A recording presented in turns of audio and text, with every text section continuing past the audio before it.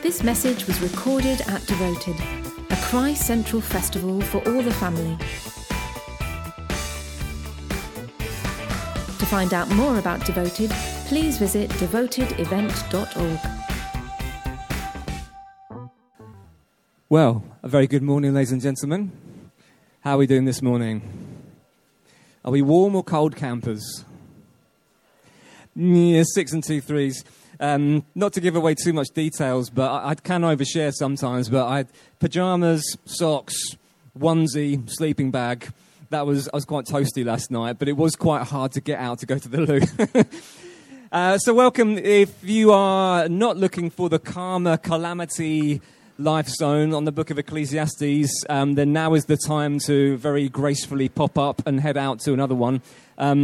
Sounds like life in the Spirit is happening as we speak over there. Of course, not to split hairs, a life zone on Scripture is about life in the Spirit. So, well done. This is all life in the Spirit. I'm going to spend just a couple of minutes at the beginning recapping where we got to yesterday. In case this is the first one that maybe you didn't come yesterday, I wouldn't like you to be scratching your head for the next hour or so. So I'll just do a very, very brief recap. But why don't we start by praying? And let's make ourselves present to the Lord again. So much going on a weekend like this. It's good to be still for a moment and to be present to Him.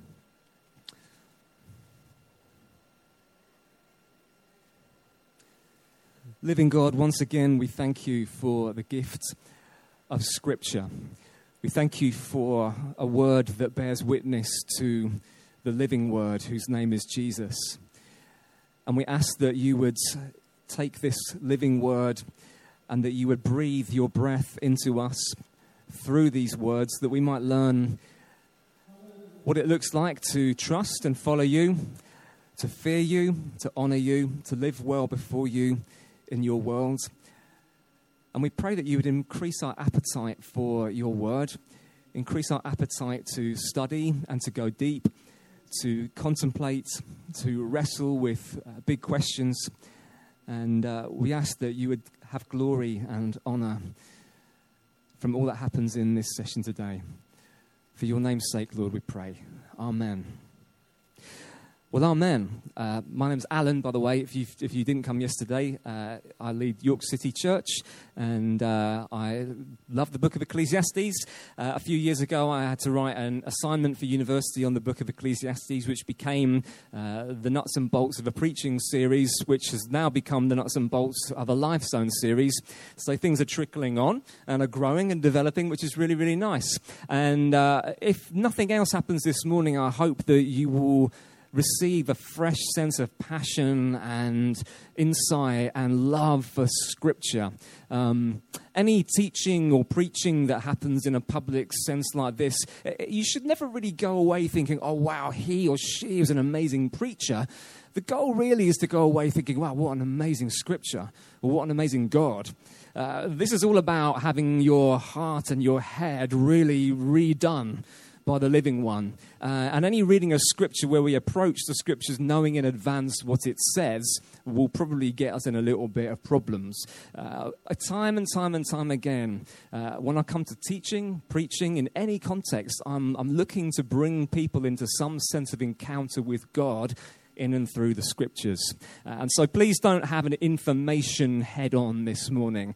I do want your mind engaged, but what I hope is that your heart will be sufficiently tuned in to be sensitive, discerning of God in His Word and how the Spirit breathes out of this Scripture, this living Word that He has given us. Okay? We all good? Excellent. So as a brief recap, yesterday morning we learned that the end of the book of Ecclesiastes, the final 6 verses, starting in chapter 12 and verse 9 and going to the end, they function as what I called a hermeneutical key. It's like an interpretive key for understanding the 11 and a half chapters of Ecclesiastes that went before it. Okay? And in those final 6 verses, we heard a different voice to the voice of Qoheleth, who is the author of the main bulk of Ecclesiastes. And this voice, the author of the epilogue, comes in to affirm Qoheleth, who is quite spiky and quite difficult to understand. The author of the epilogue affirms that Qoheleth's words are orthodox, that this is orthodox wisdom, that it's trustworthy, that Qoheleth was a sage, a public person who is to be listened to and engaged with, and who is good for us to pay attention to. We talked a little bit about how wisdom is about cultivating a posture towards life that makes sense of the complexities of life with and before God in the world. The series is called Karma Calamity because Qoheleth, who's the author of the book, the large chunk of the book at least, thinks that things should work on almost a karma-based reality. If you do A, B, C, these predictable things should happen. If you trust God and fear him and worship him, everything should just go really well for you. And he looks at the world and he looks at life in all its fullness and richness, and he thinks, what's going on? Because I see wicked people who prolong their life, and I see righteous people who die early. What's going on with that, God? And so it functions as a kind of karma calamity, not karma chameleon. I thought it's probably not the right kind of thing for a Christian event. It functions as a karma calamity for Qoheleth.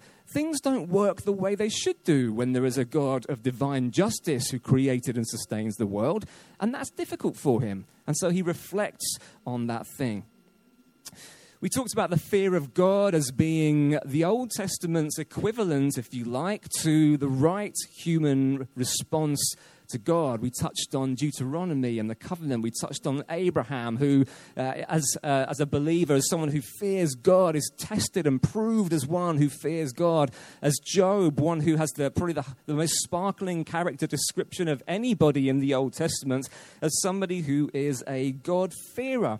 And so for us as Christians reading this text that we're going to do today, 3 texts that speak about fearing God in Ecclesiastes, we are listening in for a sense of how we might have an understanding of faith and trust shaped and molded in our hearts. We're going to get some insights into what it looks like to be a faithful believer as defined in Old Testament terms, if I can speak in that way. So we're going to go after this idea of the fear of God in a number of different places. 3 key texts, actually, that Qoheleth mentions, or Qoheleth uses this phrase, the fear of God. And we'll dive in and explore, and we'll see what happens as we do. So to begin with, Ecclesiastes chapter 3, verses 1 to 11a. I'm going to be reading text that's from the NRSV version. The words are going to come up on the screen here. I'm actually not going to, the main bulk of what I will say this morning, or in the first few minutes, is not based on these first 11 verses, but I want to give a little bit of context for what I am going to say, or what Qoheleth says about fearing God. So Ecclesiastes 3.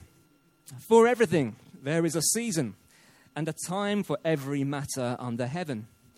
A time to be born and a time to die. A time to plant and a time to pluck up what is planted. A time to kill and a time to heal. A time to break down and a time to build up. A time to weep and a time to laugh. A time to mourn and a time to dance. A time to throw away stones and a time to gather stones together. A time to embrace and a time to refrain from embracing. A time to seek and a time to lose. A time to keep and a time to throw away. A time to tear and a time to sow. A time to keep silence and a time to speak. A time to love and a time to hate. A time for war and a time for peace. What gain have the workers from their toil? I have seen the business that God has given to everyone to be busy with. He has made everything suitable for its time. So you may know the bird song that was about in every season. Turn, turn, turn, there is a turn, you know. Yeah, some people, those who are old enough to remember the birds, are nodding 50 years ago, yes. Nodding subtly, not to give away that, I really do. Yes, I remember well, I have the 7-inch single. So in these verses, Qoheleth is reflecting on the range of human activities in history. He's reflecting on human activity under heaven, as he puts it, or under the sun in other translations. Okay, he's thinking about, in Hitchhiker's Guide style, life, the universe, and everything. He's reflecting on human activity and things under heaven. And I wonder if you noticed that this section is marked out by the word everything. It's in verse 1 and verse 11. At verse 1, he writes, "For everything there is a season." And then in verse 11a, he has made everything suitable for its time. And yesterday I mentioned this slightly geeky term, inclusio, or a frame, or this word everything bookends this little section. It gives you a clue. There's a literary clue there in this section that everything is like a little frame around what Qoheleth is talking about. He's reflecting on life under heaven. He's reflecting on all things under heaven. And everything he says is suitable for its time, and there is a reason for everything that happens under heaven. But what does Qoheleth mean by this? And the list of things that he says there is a time for, some of them we think, fair enough. Others just seem bizarre. Like a time to gather stones and a time to throw stones away. I don't know any stone gatherers. Other things, a time for hate. That seems a little bit unusual. Maybe it leaves us queasy as 21st century Western liberal democratic context. Oh my goodness, a time for war and hate. Ugh. It's all a little bit unusual. Some translations of these verses say that God has made everything beautiful in its time. But that is misleading in at least two ways. Firstly, it could lead us to think that Qoheleth is speaking about God's creation of the world, that God has created a beautiful creation. But he's not actually speaking about creation in that sense, as what God has made the creation of the world. It could also give us the impression that Qoheleth thinks that everything that happens in the world is beautiful. And he most certainly doesn't think that.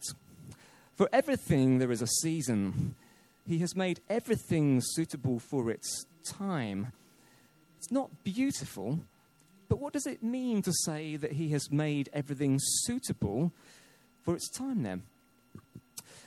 I think that Qoheleth believes everything is suitable because God has made a world in which all of these activities, all that variety of things in which he says there is a time for these things, even the ones that we might experience negatively from time to time, or maybe always, God has made a world in which all of these things are appropriate in their proper place and time. If you want to understand, hang on, let's just pause for a minute. Here we have our first... We need some music like The Girl from Ipanema. Laurie with a U or a W. It's a W. 3 to 4s. Collect. Anybody? No. Okay.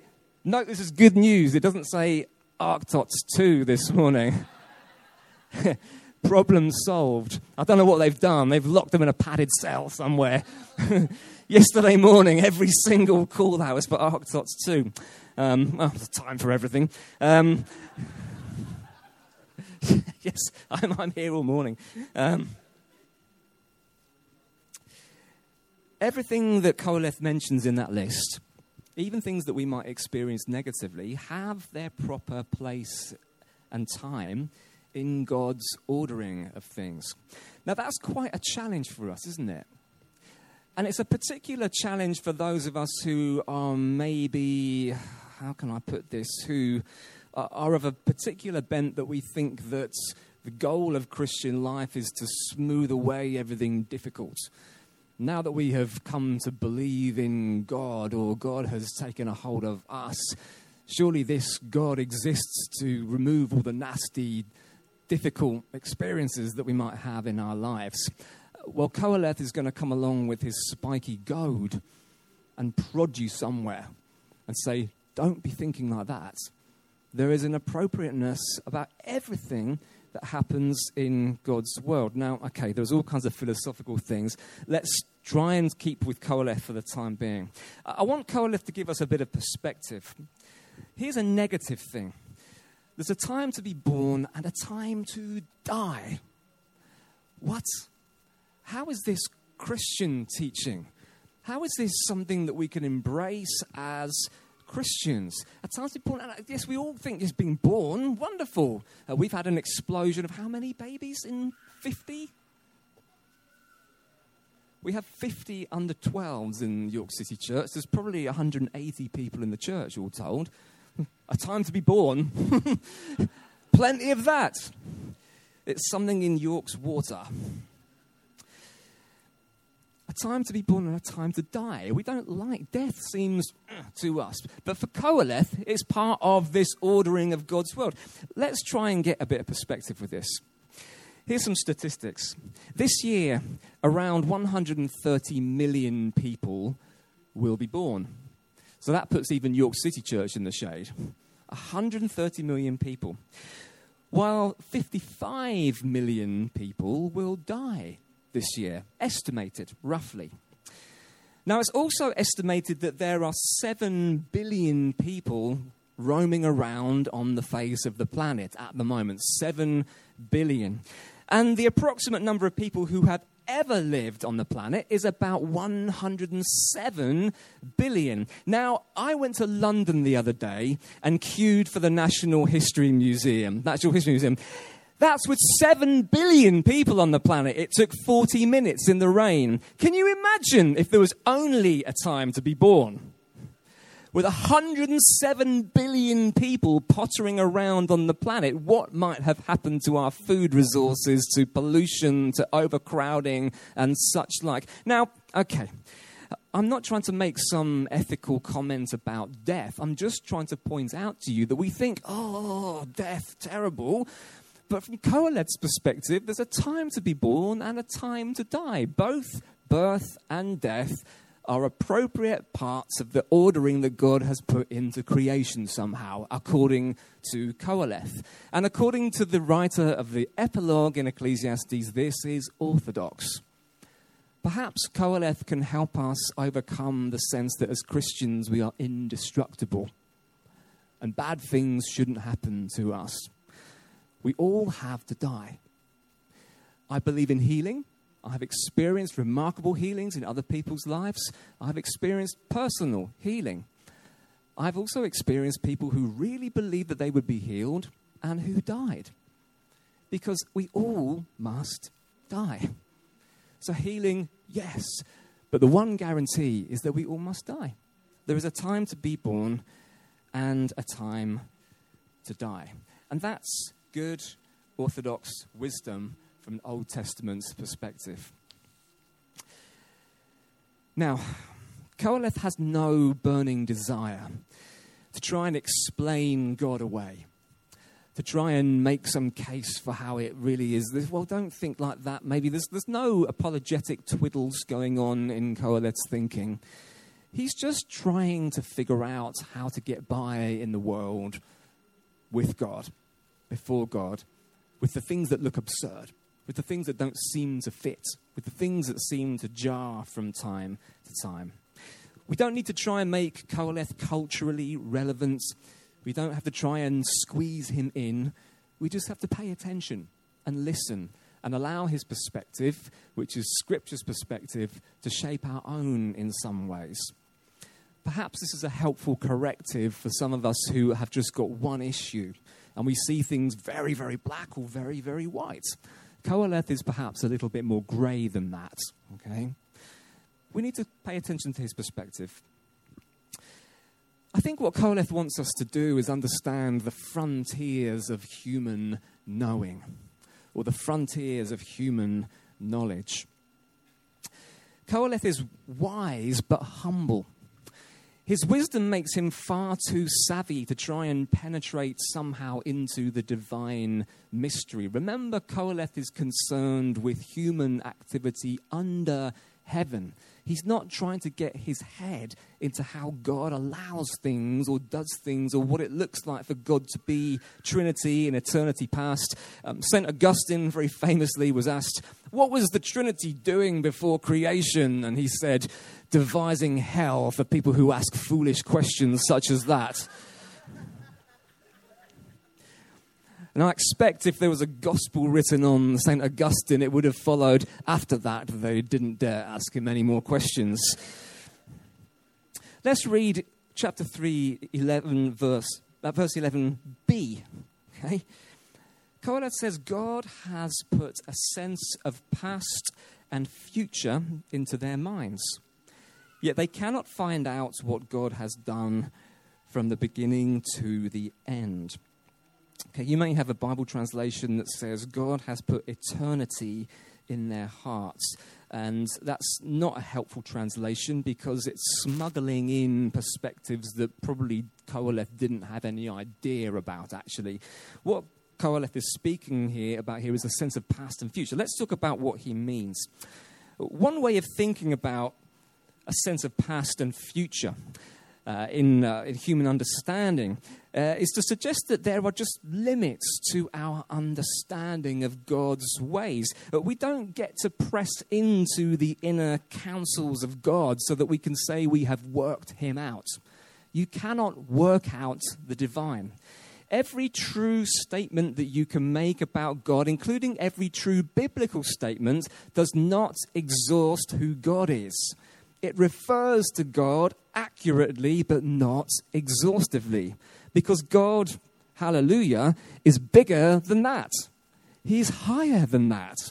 And our human language refers to God analogically. It's not a perfect one-to-one representation because God is, poof. Think your highest thought about God, and he transcends it gloriously, infinitely.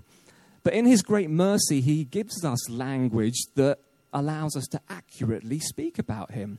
But we can't think that we've got everything about God worked out. There's no way. And Koheleth kind of knows that, I think. He understands that we can't get into the inner counsels of God. We can't understand why God's done that or how God did that or what's going on there. And sometimes attempts to do that, as pious as they might be presented, are actually really unbelief. Sometimes our desire to know is driven by an unbelief. We're just not willing to receive certain things from the hands of God, and we need to try and figure out why.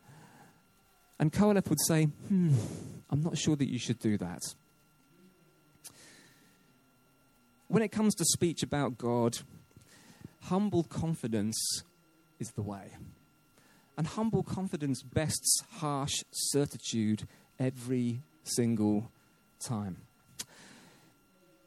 That's one angle. Another angle here is to suggest that we can think about the past as humans because God has given us a sense of history. I quite enjoy history. My wife and I bought Simon Sharma's History of Britain DVDs years ago and sat through those and enjoyed them. I took Simon Sharma's book on holiday to Wales. I bought them at the same time as the DVDs and they sat gathering dust on the shelf.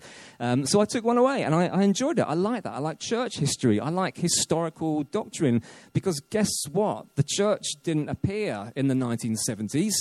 The church has been around for a long time. And many Christians have grappled with doctrine and scripture and church practice. We're nothing special in that sense. Church has happened for a long time. There's nothing that's dramatically new about New Frontiers, I'm sorry. It's wonderful, but it's happened before.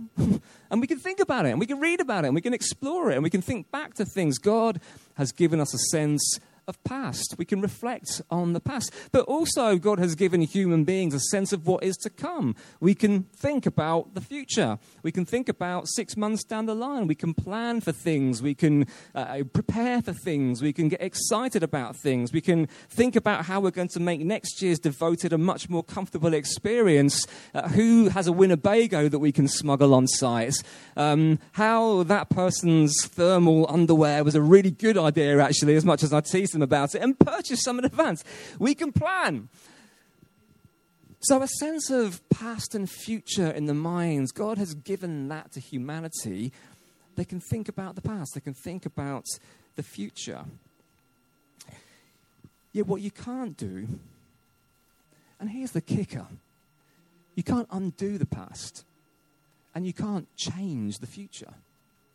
You can't undo what has gone before, and you can't control the outcome of what is to come. You can't. You can't. And so often, because we're fearful people, fundamentally, we fear the future sometimes, we want to try and manipulate and control the outcome so that we can feel pretty sure about it's going to be okay. Lee touched on that last night, didn't he? Did you notice, must be something that the Holy Spirit's doing, that Abraham and fearing God came up last night? I thought, I wonder who from my life zone has put 2 and 2 together there. I won't do a straw poll. You can't control the outcome, and you can't change the past. You can't undo God's works, and you can't force God's hand. Now, the author of the epilogue has told us about these wise words that are like a stick with a nail in the end of it that a shepherd uses to jab into the butt of the sheep, to get the sheep moving, to make sure the sheep stays away from danger, to keep the sheep on track. And the author of the epilogue wants us to understand that these words of Qoheleth are wise, but they might sting. They might be quite painful to grapple with. They impale our egos, I think. So here we have this text that somehow undoes us and leaves us undone, but kind of hopeful, admonished, but somehow confident. Because we all like to think that we can change our world and we can be everything that we want to be. And Qoheleth would say, don't be so silly. You can't change the past, and you can't force God's hand for the future. So, what does Qoheleth recommend? If that's the case, if the past is past and we can think about it, but we can't do anything about it because it's gone, and if the future is, well, we can maybe plan, but we can't, who can say what will happen? Who can say what will be in 6 months, 6 years, 60 years? Who knows? Well, Qoheleth makes some recommendations for us. And I think this is one of the places in Ecclesiastes where the pious among us don't like it very much. Qoheleth is great at undermining your religiosity. Really, really good. I think that's why I like Ecclesiastes so much, because piety is overrated. Like some kinds of piety. You know, sometimes the kind of religious piety is like, Qoheleth would be like, with his goad, ugh. The pious don't like what Qoheleth says as a recommendation because it sounds like it's dangerously radical. But remember, the author of the epilogue has told us that this is orthodox, and so we need to pay attention. The irreligious among us, the kind of, the young, cool person, like, who is like, yeah, just be real, man. Like, just be real, be true to yourself, man. Whatever, who's really saying, don't challenge me about anything in my life at all because I'm an autonomous creature. The irreligious like that love Qoheleth's recommendations because it sounds edgy and dangerous and cool, but they often forget the part that God plays in Qoheleth's thought here. So what Qoheleth recommends, we're going to see it in a minute. I promise this is just the build-up. What Qoheleth recommends, the pious feel nervous about it. The irreligious think it's great, and both need to remember that God plays a part in this. That God is in this. God is involved, so pay attention, listen up. Here it is, having built it all up. Qoheleth's recommendation is, I know that there is nothing better for them than to be happy and enjoy themselves as long as they live. Moreover, it is God's gift that all should eat and drink and take pleasure in all their toil. Wow. If you are a pious religious person at the moment, you might be going, but. If you work a really terrible job, you might be going, but. Or maybe you're just ambivalent about it. What's going on here? Whether you see this from the perspective of someone who's irreligious, and it's all cool, and I don't like the idea of anyone imposing things on me, or from the sense of being pious and everything has to be neat and tidy and boxed up and careful and nothing kind of a little bit dodgy sounding. The recommendation to enjoy life comes in the context of God's control over everything that happens. And it comes in the context of life as a gift from God to be received. Something, this whole way of life, everything that happens under heaven, you exist in it as another created thing. You are just one more created thing in a universe of created things, distinct from the only non-created thing, which is God. Everything else that exists is created. God alone is uncreated. There are two categories of being, the uncreated and the created. Which type do you belong to? Created. That's correct. I'm sorry if you were sitting there thinking, I'm the Ancient of Days. You might be elderly, but you're not the Ancient of Days. Qoheleth sees everything as a gift. This is God's gift to people. This world with all its contingencies and all the things that happen in it, all the things that somehow feel a bit out of place to us, they belong in this world that God has made. Remember, we said at the beginning, Qoheleth believes in divine justice. He believes in a creator God who's transcendent and good. And that means that some things are difficult for him, but he sees life as fundamentally, this is a gift. This is something to be received, not grasped or seized hold of or tried to be pushed and manipulated. The idea is not that you try and push and force your way in life. Qoheleth's wisdom suggests that you receive. And even if that means some hard stuff along the way, guess what? We receive the good and the bad from his hand. Because otherwise, what kind of God do we have? Is he the sovereign, uncreated one? Or is he just somehow hamstrung by some difficult stuff that we experience in our lives? Qoheleth's view of God is that he is transcendent and glorious and other. And that forms the perspective for him of everything that happens under heaven. It's under heaven. It's below him. This is a long way away, by the way, from some kind of apathetic fatalism that never sees any point in doing anything because you can't be completely certain of the outcome. I'm sure you know people who live like that. Maybe you even yourself. Maybe you're one of those paralyzed men that was prophesied about the other day. You just can't be certain and you just don't bother. Well, read Qoheleth and get over yourself. Okay? You just do something. Get a hobby. Like try something radical. Like risk getting it wrong. Oh, my life. What? But it's not hedonism either. It's not, I will do whatever you like and you can't stop me. It's neither of those things. This is a wise perspective to take on life under heaven. To understand that you can't change the past, you can't control the outcome of the future, you can't go through life trying to micromanage every area of your life to kind of weed out every mistake and every failure and every pain ahead of time. You can't be paralyzed by everything. You just got to get on. Now, here's some pastoral advice for you. I am, believe it or not, I am a pastor. I sort of moonlight as some other things at time to time. But here's some pastoral words from Qoheleth based on this. Find something that you love to do and do it, no matter what the outcome.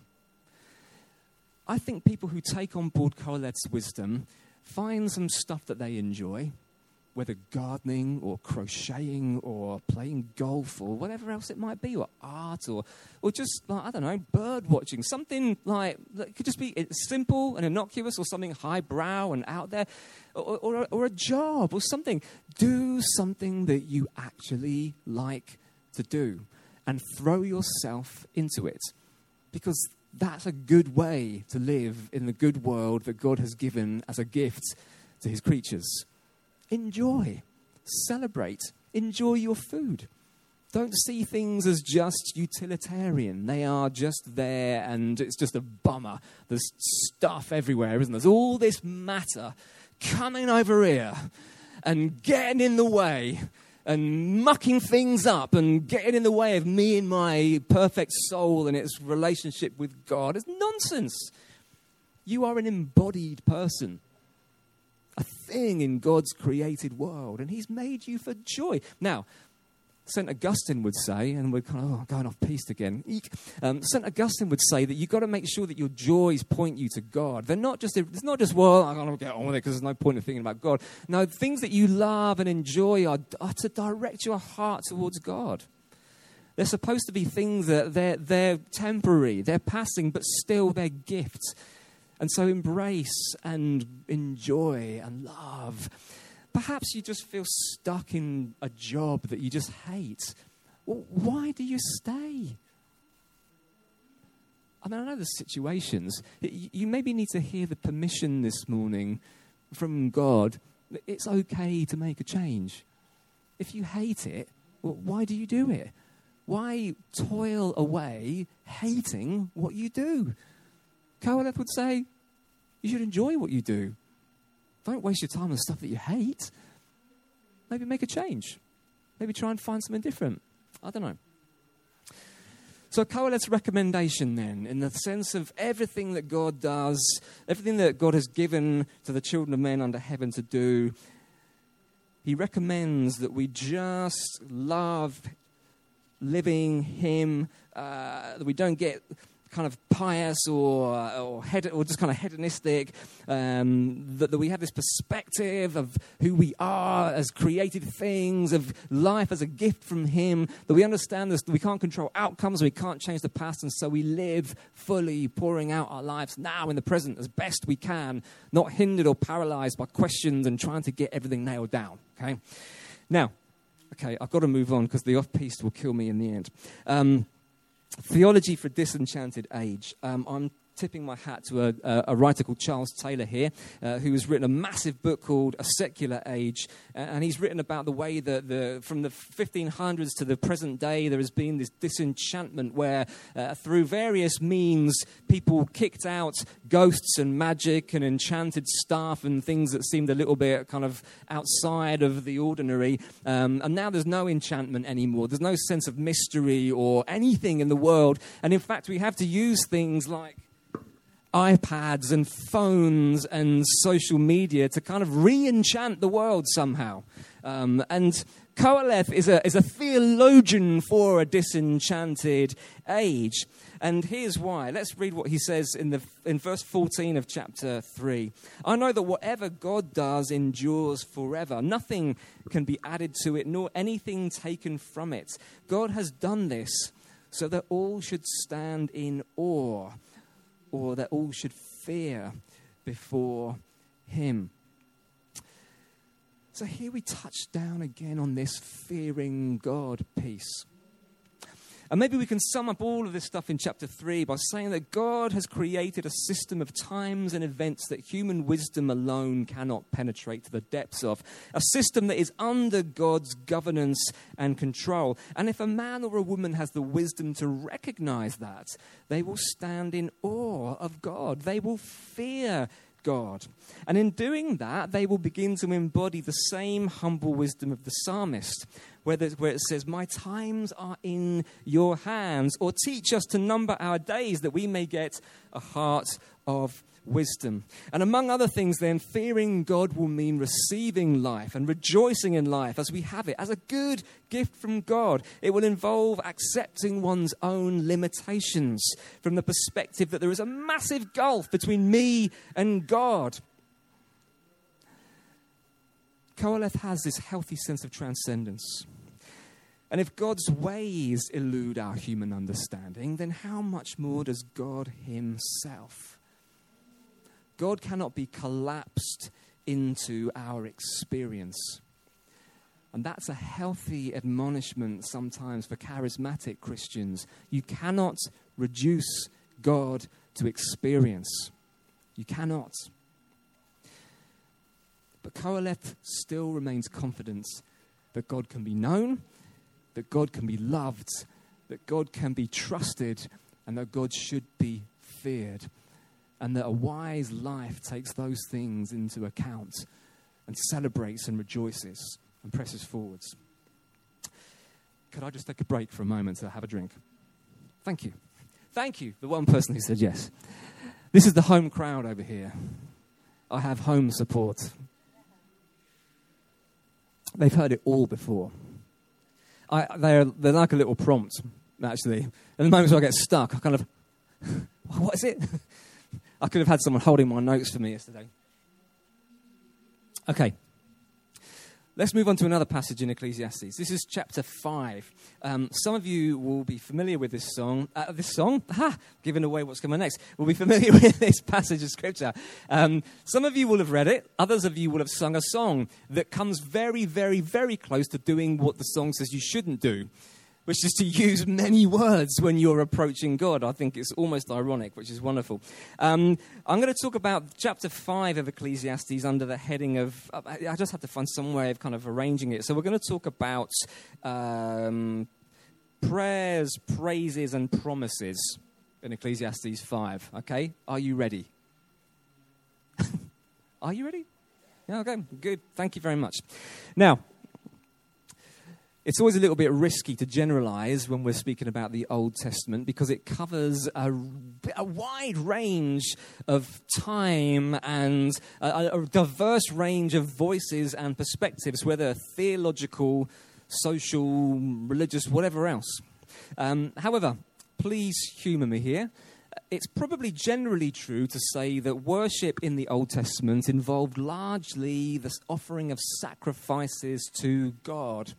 Okay, particularly what's called cultic worship, not to be confused with cults. It just means the particular setup of a temple and priests and animal sacrifices and things in Israel's life.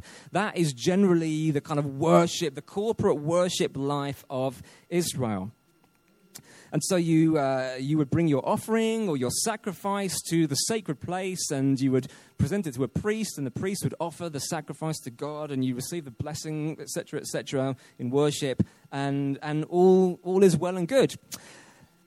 But look out, because here comes Qoheleth again, and he's sharpening up the spiky end of his goad. We have this kind of text about worship, but be careful.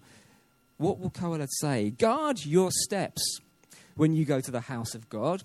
To draw near to listen is better than the sacrifice offered by fools, for they do not know how to keep from doing evil. I love this verse. This is such a brilliant verse. This is not one that worship leaders generally tend to use on Sunday morning when we're about to begin the meeting. That nice, gentle, pastoral gathering word, don't be offering the sacrifice of fools. It's not going to go down very well, is it? Be careful how you approach God in worship. To draw near to listen is better than to offer the sacrifice of fools. Listening implies obedience to the voice of God. And from God's perspective, obedience is better than sacrifice. Obedience is better than sacrifice.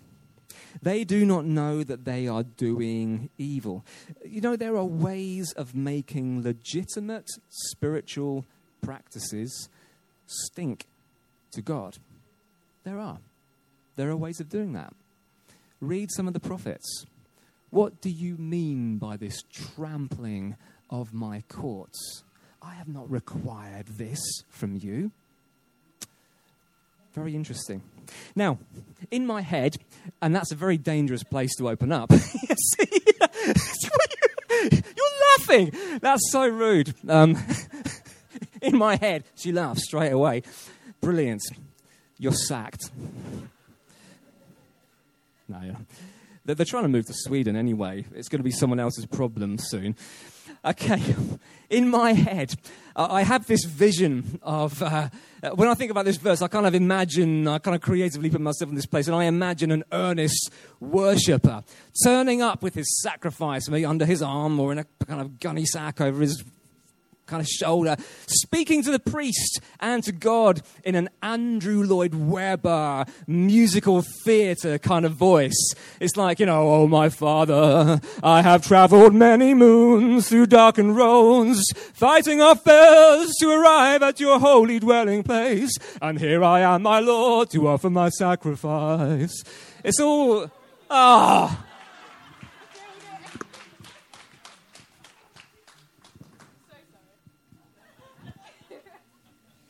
Heaps, nail, 3s or 4s, collect. So we have this kind of earnest worshipper rolling up in the temple. But there's a problem. There's a problem with the earnest worshipper and the routine, because the earnest worshipper thing is a front for a life of oppression and meanness and idolatry. And then in glides Koheleth with his goad, and it all gets a bit crazy. And I kind of like to imagine Koheleth played by Samuel L. Jackson in this movie or something. I mean, it'd be great, wouldn't it? If you want to have an amusing little conversation ever, you can either do it with your elders or just when they're not around. Perhaps one for late night tonight. Sit around and talk about who would be your best, your number one, your top 10 movie star elders. Like, who would you have who's a movie star as an elder? I mean, Samuel L. Jackson's in there for me. Robert De Niro. He's there. He's got to be there. I mean, you can work it out. Knock yourselves down. You got that one for free. So let's try and bring this uncomfortable text home to roost. If you think that the quality of your external worship performance in a church setting is going to somehow excuse disobedience in the rest of your life, then you're deluded and you are offering the sacrifice of fools. Ouch. Yeah, I know I just stabbed you. But you need to hear it.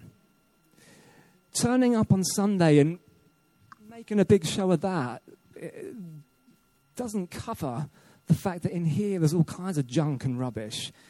God sees. He knows. And that's a way that we make legitimate spiritual practices actually stink somehow. By using them as a cover-up.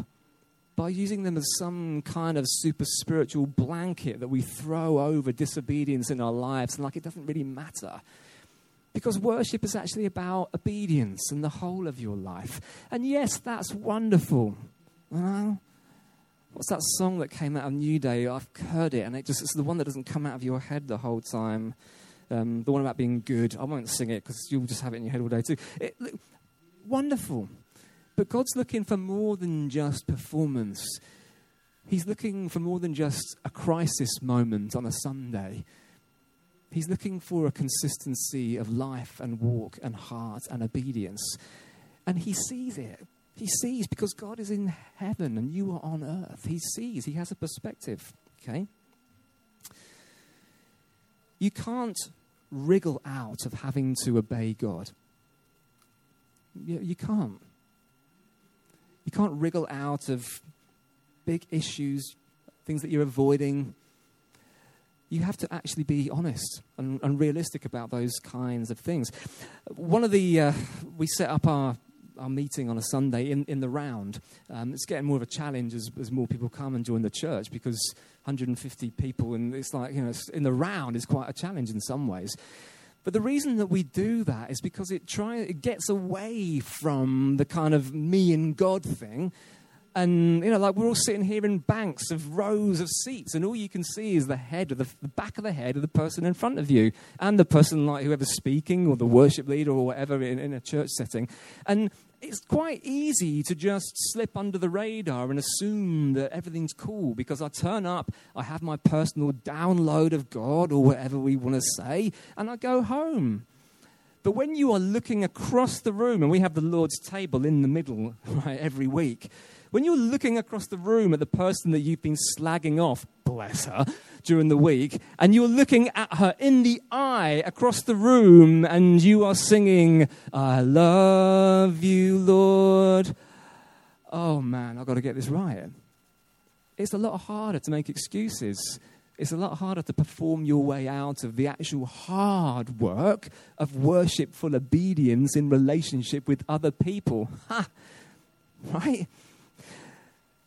Now, I'm not saying that you will need to go and rearrange your Sunday mornings, although it would be good. But what I am saying is that we have to take real care that we don't think because stuff seems to be working on that sort of basis, I perform well, I enjoy worship, that God turns a blind eye to bigger issues in our lives that maybe we're trying to hide, either from other people or from him, okay? He sees and he knows.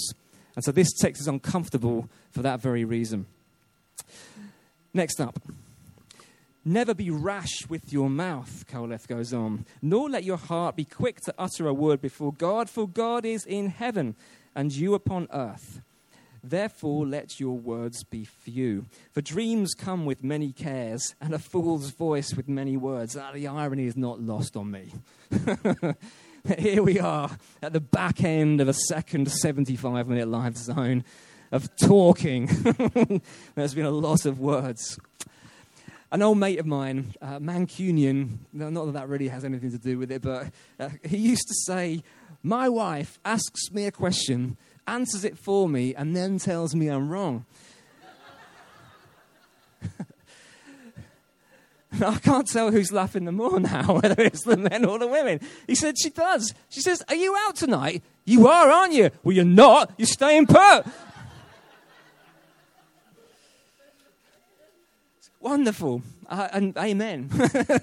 15 years into marriage, yes. I wonder whether we have a tendency to do that, or at least something like that with God.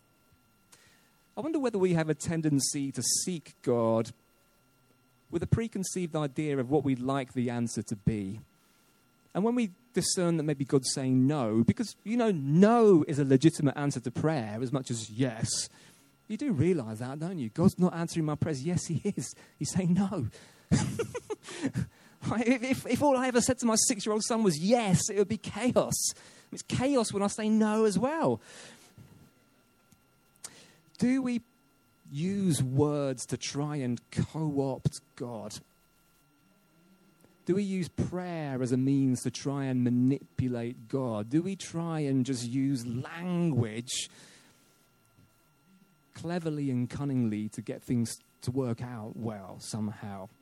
Koheleth would say, be careful. Don't be rash with your mouth.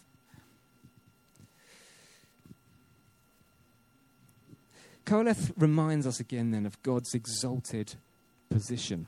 Okay? God is in heaven. He has a perspective that you just don't get to see. So be real careful about the way that you use words. Words can be used rashly or unthinkingly, and that's inappropriate when we are dealing with God. And so Koheleth says, let your words be few.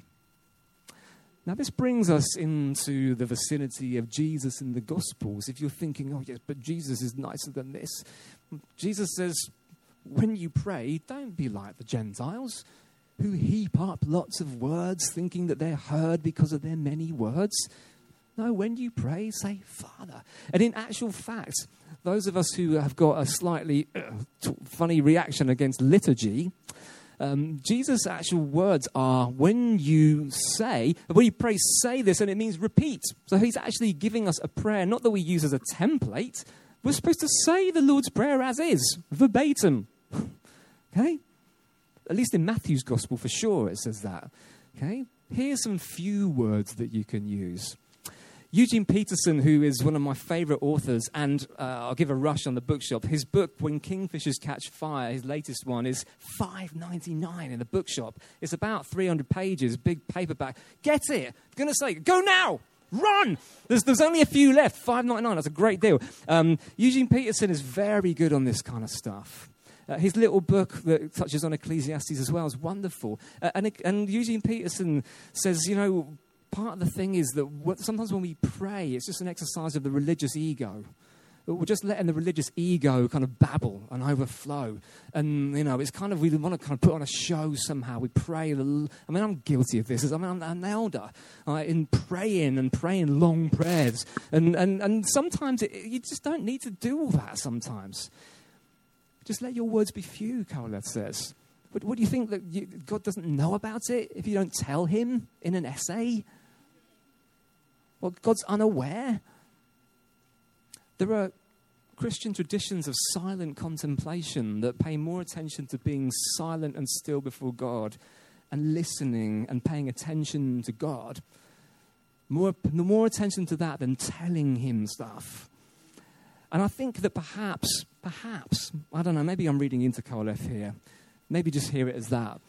Perhaps prayer is not so much about getting a job done as it is about God doing a job on you and I. Perhaps prayer is less about getting God to change the world, because God's been doing a pretty good job on the world for as long as creation, as far as I can see.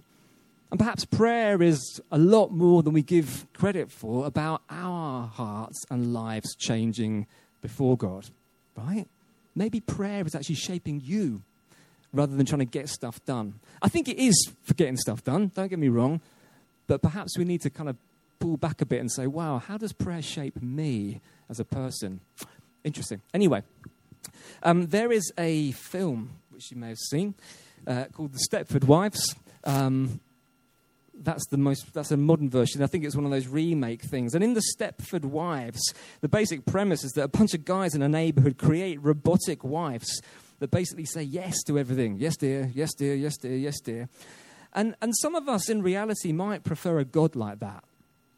Some of us might actually prefer to have a God who never contradicts you, who never says no, actually, who never says something to you that you don't like to hear, like Ecclesiastes, but just tells you nice stuff. It just tells you, oh, you're lovely. I like you. I want to cuddle you.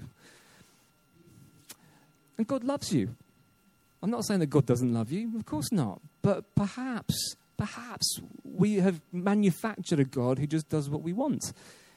And Kovalev would suggest to us that God doesn't play games with us, and God can contradict us. So the reality is you can't have a relationship with a God who only does what you want him to do. That's not a relationship. That's a robot. That's artificial intelligence. You bang in the numbers, computer says yes or computer says no. Or you put in the coins and pull the handle down, come the goodies, or whatever else. That's not a relationship. Kovalev brings us into an uncomfortable, awestruck sense of God's greatness. God is in heaven and you are on earth. Let your words be few. Don't be rash with what you say. And it means that we relate to God, but we don't relate to God in such a way that he's just on a par with us, a buddy who will just do what we want when we want it. That's not God. If we're going to pray, if we're going to worship, if we're going to approach God, then we're going to have to surrender control. And perhaps that's why a lot of people don't like to pray, because it means surrendering control. It means giving yourself over to another. It means not being able to control the outcome. Here's one outcome that you could control. If the name of your child or the registration of your car is that VV? Yeah. A civil. 5 to 7s? Nope. Okay. How are we doing for time? Oh, gee whiz. Okay. I said prayers, praises. We've covered praises. Let's talk about promises for a moment. When you make a vow to God, do not delay fulfilling it, for he has no pleasure in fools. Fulfill what you vow. It's hard not to see Mr. T from the A-Team when you talk about fool. I just ruined it, haven't I? I had one ski was off-piste. It was Fulfill what you vow. It's better that you should not vow than that you should vow and not fulfill it. Do not let your mouth lead you into sin, and do not say to the messenger that it was a mistake. Why should God be angry at your words and destroy the work of your hands? So a vow is like an oath, it's like a voluntary promise. It's something that you don't have to do, but you offer something. You make a promise about something. You plan something. You decide, for example, I don't know, I'm going to fast and pray every Monday in 2019, or I'm going to abstain from EastEnders for this term, or I'm not going to drink alcohol on a Saturday night so that I'm fresh and ready on Sundays. Something like that. Something that you don't have to do. There's no imposition upon you. But nevertheless, God takes it seriously. God takes it seriously. When you say, God, I'm going to fast every Monday, God actually owns that. Goes, yeah, okay, all right, come on then, go for it. Excellent, wonderful. And then God takes it seriously when you don't. It's not like God decides that he doesn't like you anymore. But God is looking for obedience and for our words and our actions to have some congruence to them. He's looking for the stuff that we say, even the voluntary stuff. Are you going to make good on that? And it's like, I love the little thing. I love the way the guys do it here. You know, if you put an IOU in the devoted offering, we'll only write to you once. And then we will put a black mark next to you on the registration system. And make sure that you are pitched next to the bogs every single time, or near the front gate. I think someone from City Church hasn't delivered it anyway. It's very, very gracious. God takes us seriously on things.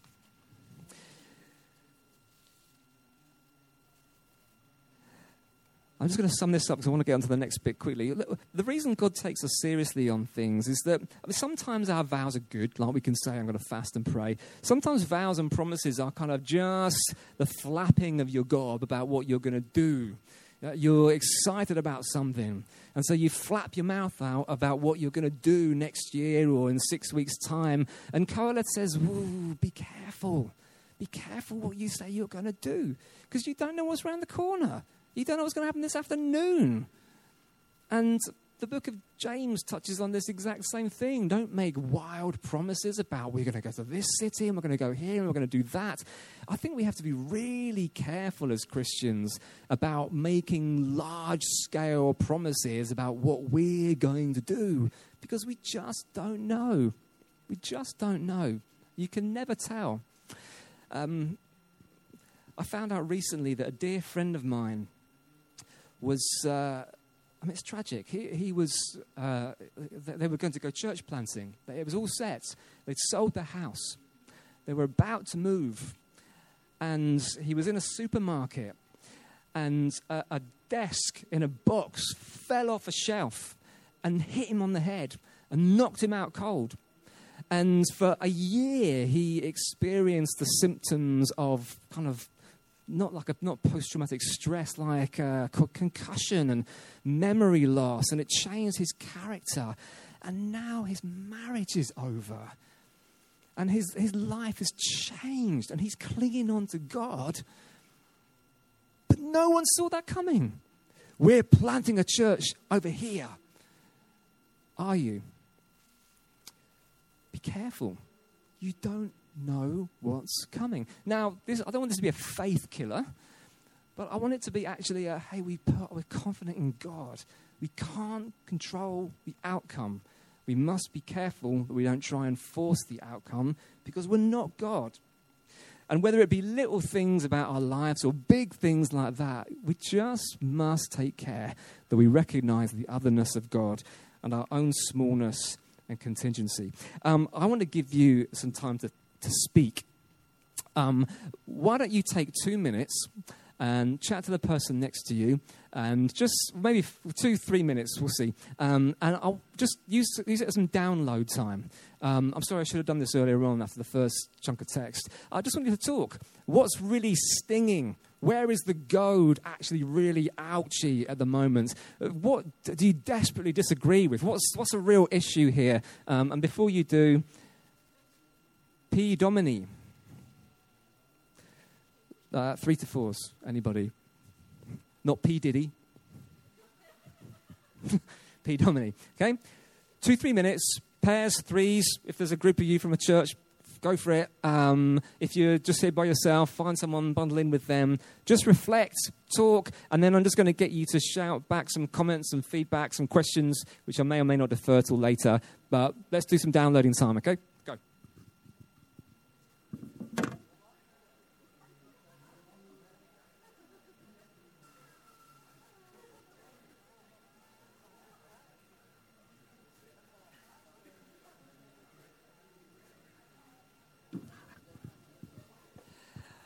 Okay.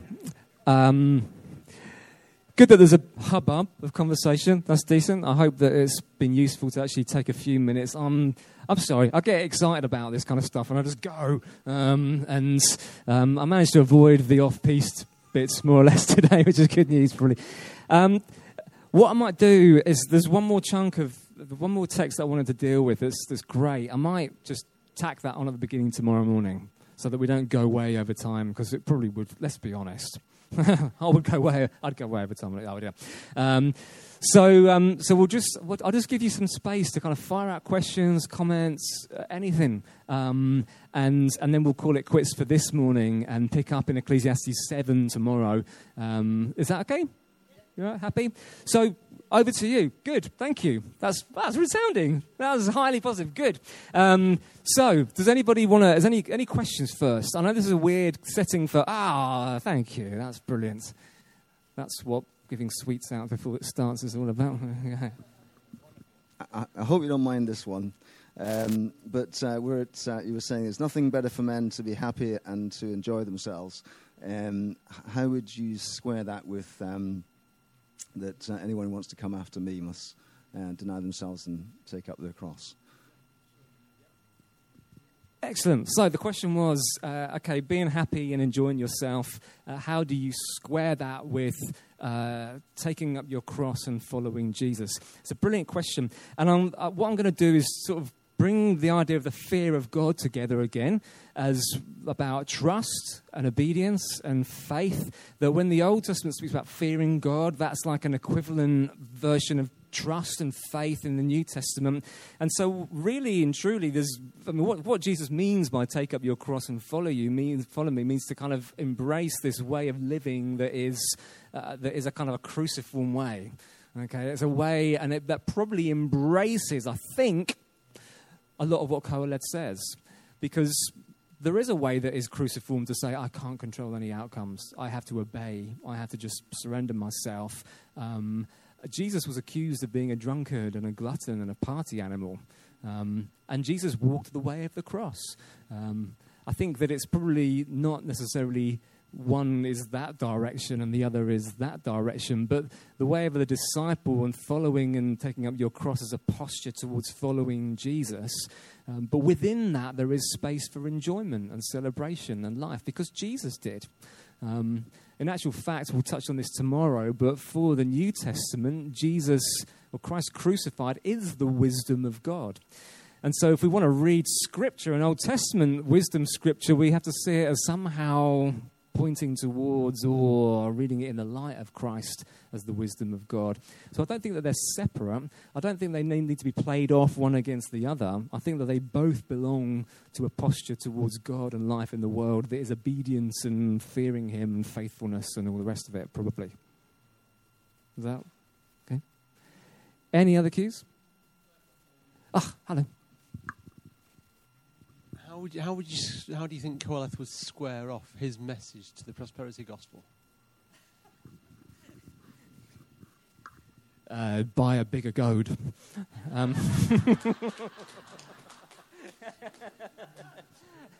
I think maybe if we can use George W. Bush's, he'd go nuclear. How would he square off? So how would he approach what would he say to the prosperity gospel, do you mean? Yeah. Well, I think he would probably see the prosperity gospel as being co-opting God.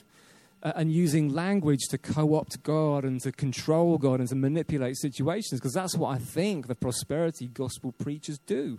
They say, if you do this, then that will happen. Send in your handkerchief, Creflo $1, we'll pray over it and send it back, and then you'll find a Mercedes on your drive, or something. I know, I'm sorry, that's a terrible reduction, and I'm making an absurdity of it, but I think that he would see it as manipulative language, and somehow trying to co-opt who God is in order to gain and get something out of it. It's very different to the kind of letting your words be few, receiving life as gifts as it comes, like living with what you have in the present and fearing God in that. I think that would probably be how he would tackle the prosperity gospel.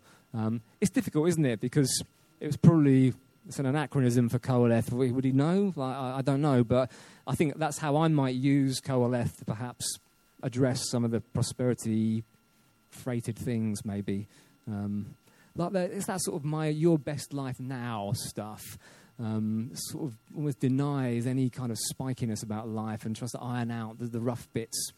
And I think, well, that's quite cruel, actually, because you're sort of setting up a way of life for people that most people find just doesn't work. Life doesn't work like that. So, yeah, we can talk about that a bit more later if you want. Yeah. Anyone else? Hey, hello. Let me come around here. They're probably going to delete all this bit off the CD, but it just helps that everyone hear. Is this poetry? Does the formatting suggest anything? Like from chapter 5, verses 2 and 3, it looks like it's formatted like poetry, and then it goes to just plain text after that. Does that signify anything? Yeah, good question. Signifies editing work. It signifies that, because there are more poetic pieces and there are sort of prose pieces in the book of Ecclesiastes. I didn't say in the first session that there are some people, you would maybe are not surprised to hear that in biblical studies, there's all kinds of debate and conversation over how many different voices we might get to hear in the book of Ecclesiastes. For the most part, I think it's better to hear two voices. Qoheleth's voice, which is from chapter 1, verse 2 to the end of chapter 12 nearly, and then this frame editor who kind of tops and tails the book for us. I think that there are probably, if Qoheleth wrote down wise words, why wouldn't he write down poetry as well? I think that it's maybe suggestive. Sometimes in poetry, in Hebrew poetry, there are sort of ways of finding sort of the core of the text by looking at the meter or what's the central idea in it and things like that. Tackling English translations of Hebrew text is tricky because there's a lot more interpretive freedom with Hebrew. It's not quite as cut and dried as New Testament Greek. And so perhaps interpreters of, Bible translators have put some text in a kind of a poetry-like format on the page because they see it as being like a poem because of meter and alliteration and things like that. It's difficult to kind of communicate that from one ancient language into a modern language. So perhaps, yes, but I don't think there's anything massively significant about a poetry format for chapter 5 and the verses we were looking at. Hey. I'm just reflecting on how difficult the reality of this is. So when life brings tragedy or something you don't understand, so I'm thinking about the example of your friend, how do you live out enjoying life when you've genuinely had a passion to plant a church and your life has turned around, and how do you as an individual or as a friend help someone live what Qoheleth, what God would want us to live, which is enjoying life in spite of that experience? That's a great question. That's the $64 million question, isn't it? That's what we would have got to at the end of chapter 7. Here's the short answer. Fear God and keep his commandments. Okay? This is the whole duty of everyone. So faced with the contingencies of existence in life under heaven, with the unpredictability of life in the world, with righteous people who live short lives and suffer, and wicked people who seem to go on forever, like with all the stuff that happens and all the things that we can't control or explain or change. Kohelet's wisdom, the point is fear God, keep his commandments. Fear God, keep his commandments. Obey him, love him, trust him. You cannot control what happens, but love him and trust him. You know, that takes out feelings. Oh, we're really feely sometimes, aren't we? I don't feel. How often do people say, oh, I feel like God is saying? And I'm like, well, what about I think that God is saying? Why do we say I feel all the time? But sometimes it's just about saying, do you know what? Life has gone to the dogs, but I fear God and I keep his commandments. That's all I can do. Sometimes that's all you can do. And guys, if God is not enough for us, if God, and as God, if he alone is not enough for us, then we may struggle with that. And if somehow we've lost sight of future glory, where all our longings and achings will be satisfied, where we will have an unclouded, undimmed, perfect vision of him, and we will enjoy him for eternity in a new heavens and a new earth, if that slips from view, and the whole of Christian life gets sucked into the present about me and an experience now, then we will really, really struggle when stuff goes wrong. God is our portion. Psalm 73, I think, or maybe 16. I got confused about this the other day. Whom have I in heaven but you, says the psalmist. And earth has nothing I desire beside thee. Fear God and keep his commandments. He is your only firm foundation. If God is only worth fearing and obeying because he does what you want him to do, then something has gone wrong somewhere.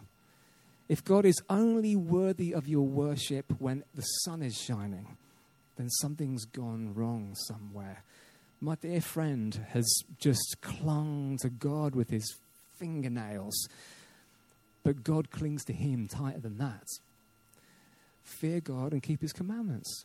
In that is the whole end of everybody. And probably in that is the whole end of the... How seamless was that? Wow, it's like I've done it before.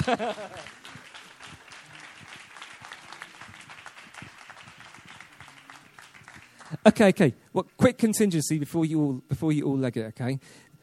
This is one voice in Scripture, okay? Koheleth is one wisdom voice, along with Job and along with Proverbs. There is also Torah, Genesis to Deuteronomy. There is also the prophets, which the Hebrew Bible regards as Joshua, all the way through to the end of our prophets. Okay, these are all voices that speak, and they all have different emphases. This is not the way. This is not all you should think about everything about life. This is Ecclesiastes and Koheleth, and this is a particular thematic focus. I don't want you to go away and think, oh, it's not that, and it's not that. No, it's not. It is this. It's one voice, right? Don't mistake what I'm saying or hear what I'm not saying. This is dealing with Ecclesiastes. If you feel stung and pricked, that's because Koheleth's goad is getting to you, and that's decent. But you can enjoy everything else too. So enjoy your day. See you later. See you tomorrow.